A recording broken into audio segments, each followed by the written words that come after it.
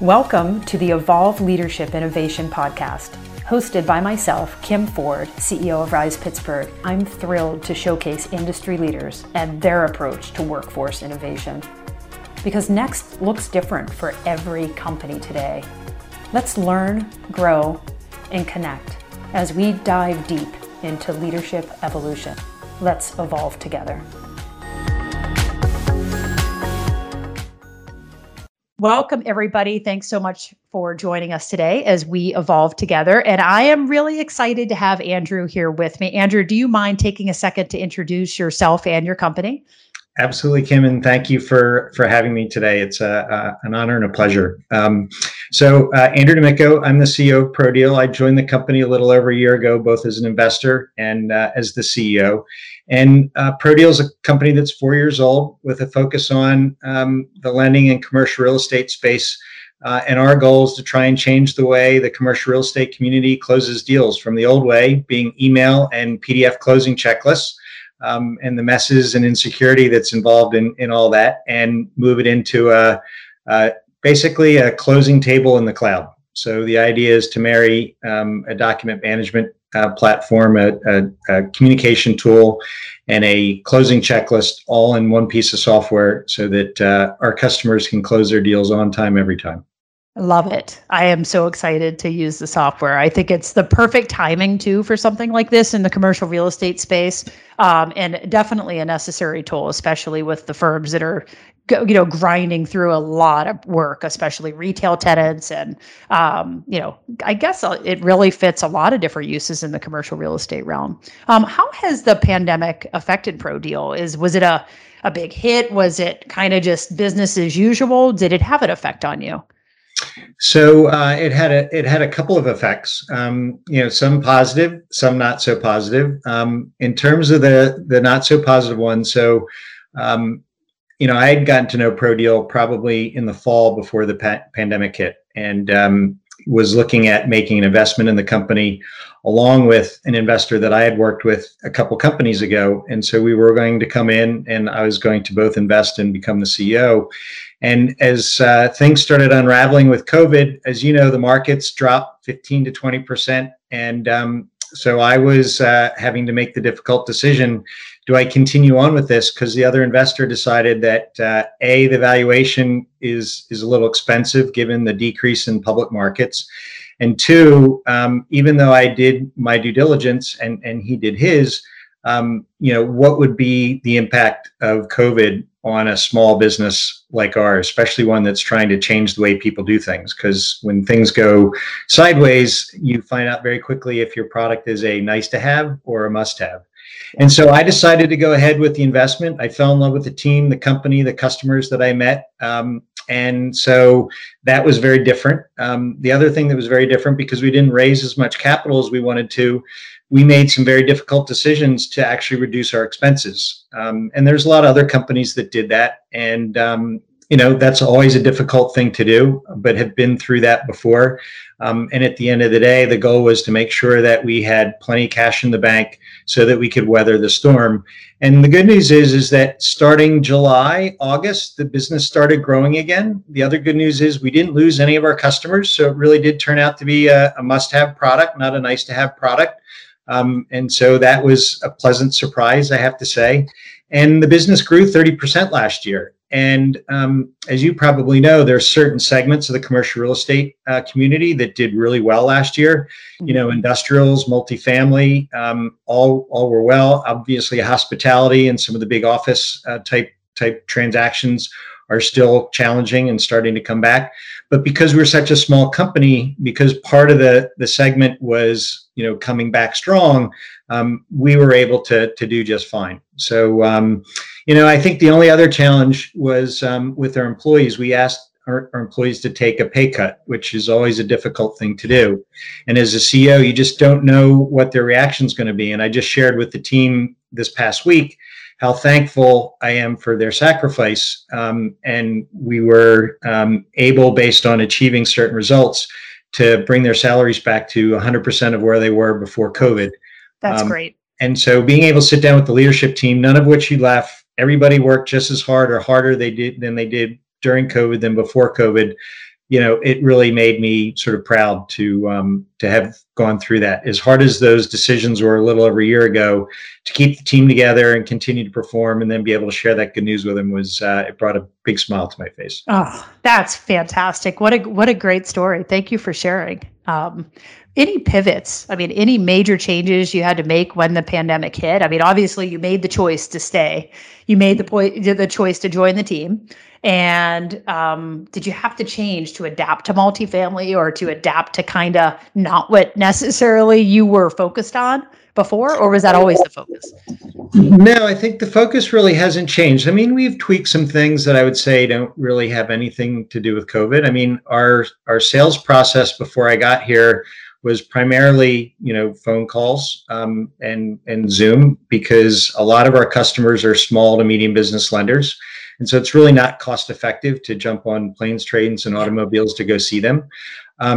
Enterprise customers, we obviously spent time, with them, face to face, especially in New York, given that we're based in New York City, firms like Fortress and Paul Hastings and AmTrust Financial. But all of that stuff stopped because they were not allowing vendors to come to their offices. So we had to adjust in terms of how we sold to enterprises, the way we were selling to the SMB market. I think the other thing that changed, obviously, like most companies, we stopped coming to the office. We were in a WeWork facility in New York. And one of the positive things that came out of this, we made the decision as a WeWork member to sort of defray our payments. And we weren't sure what WeWork's sort of position was going to be on that. And the good news is they came back to us earlier this year and said, listen, we'll sort of, put aside what happened last year. If you guys are willing to make a year commitment at a rate that's more competitive than what you were paying before, we'll sort of forgive everything that happened during COVID. And so we moved up in the world. We're now on Bryant Park, which is a much better nice. view than where we were before in Midtown. And so listen, everything is working out just fine from that perspective. And I think the good news is, COVID has helped the commercial real estate community, as start to realize that they have to get their digitization sort of strategy in place. And so we've seen a lot of successful big companies make some big adjustments. And we've seen a lot of small software companies and startups take advantage of that. We're certainly one of those. But I think our biggest challenge, Kim, COVID or no COVID, is people don't like to change, and lawyers are used to using email, and title companies are used to using email, and lenders are used to using email, and bars are used to using email. And so we have to be patient yet persistent in helping them make that transition. Yet it's so amazing. And I know we had a gentleman on earlier who talked about cybersecurity and how important it is that email is actually not a safe place. It's not a safe place, especially to do transactions like commercial real estate. And quite frankly, it shouldn't be done in email at all. No documents that have any critical information should be sent without secure portals. And so I think that companies and people are going to start seeing that as they get additional spam. I mean, I know my husband's in the IT business, and just yesterday had another client that somebody clicked on that email that they thought came from internal, and it's not. And he's been telling them, and it happens. And so I think more and more over time, that whole email is great, it's what we know. Well, it's not safe, right? Absolutely. And I think, there are states like New York and California who are imposing fines on financial institutions that are not using secure tools in order to keep personally identifiable information, out of the wrong hands. Right. And so I think we're going to see more of that. I mean, it's sad to say that that's what it takes sometimes to get people to change. But I think we're in a really good position to, one, help educate the community. So, as an aside, associated with what you're just sharing about cybersecurity, ProDeal became a member of the Best Practices Committee of the National Private Lenders Association. Okay. And we told the association that we're committed to doing monthly training around cybersecurity, because a lot of these direct lenders are very small. They don't have IT staffs. They don't have a cybersecurity expert. Many of them don't even have cyber insurance. So we're also looking at providing an insurance mechanism if you use ProDeal to protect you against, not wire fraud, because that gets too expensive. Most insurance companies won't cover that. But if some information gets accidentally shared and you have to disclose that, there are costs to that. You have to hire lawyers. And so the insurance would protect those kinds of things. So we're really trying to educate the community and not just try and sell them on the benefits of ProDeal, but help them understand that, you'll have a much more successful business over the long term if you look at tools like ProDeal to keep your information and your clients' information secure. Nobody wants to get embarrassed in the marketplace today. No, never, ever. And it can really, it can knock you out of business, a big transaction that goes, the wrong direction. So what does back to work look like? So you're going back to WeWork, obviously? We're going back to WeWork. We signed the membership agreement, re-signed the membership agreement a couple weeks ago. Thanks. And matter of fact, our the gentleman that runs operations for us just sent out a memo. All the stuff we put in storage is now coming out of storage and getting shipped to the office. That's so exciting. 4 or 5 is everybody going there, or are you going to be flexible? Like, what does your plan look like?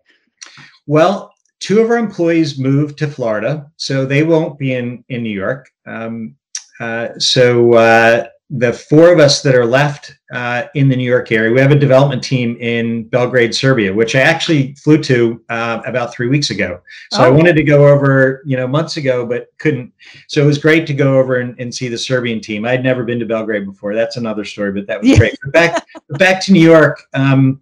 There'll be 4 or 5 of us that'll be going to WeWork 3 days a week. It'll be Tuesday, Wednesday, Thursday, and obviously Monday or Friday if we have a customer need or a need to get together. Everybody knows they need to be flexible. So yes, my hour-and-a-half commute each way every day we'll get back to normal. That's exciting though. It's, at least for me, like seeing traffic was like, I don't know. I miss seeing people. I miss sitting across from people face to face. But like you said, there's still positive things that came out of this, such as now CEOs and the C-suite, they know how to use video conferencing. They would never use it before. Why? Because they hate change, right? And now they've been forced into using it. And that case now, like you can have meetings this way and everybody's comfortable.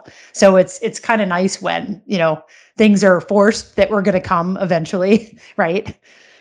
Absolutely, and I'm really encouraged that a lot of other companies are really trying to get their employees back to work. For us, as we start to grow our employee base again, as we've been very cautious over the last year, when you're a small company like us, we don't have the resources of large companies in terms of sales operations and HR and training and those kinds of things. So yours truly has to do some of the heavy lifting, which I love to do, but it's so much more gratifying to be able to do it in person and do some hard work and then go off and have a lunch with an employee or, do something fun. And so we'll be able to do those things now, which is great. That's exciting. Well, I know a lot of business leaders across the country are kind of trying to figure out what to do next. Do you have any advice for other business leaders as they figure things out?